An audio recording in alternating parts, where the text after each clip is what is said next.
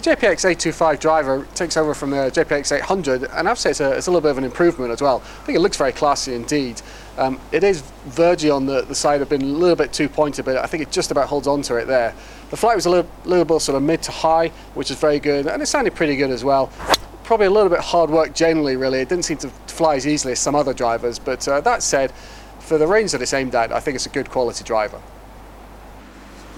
825 driver's got quite a unique shape to it, something that a lot of people might not have seen before. It's quite triangular at address. It's a little more beveled, and so it looks a little more lofted than it might be. We hit a 9.5 degree, and to be honest, it looked like a 10.5, 11 degree driver, and I think that's really what Mizuno want people to think, is this is a driver that's going to go high, it's going to go straight, it's quite lightweight, and with all Mizuno's clubs, it always has a very good sound. They put a lot of time into their sound, and again, it does sound good.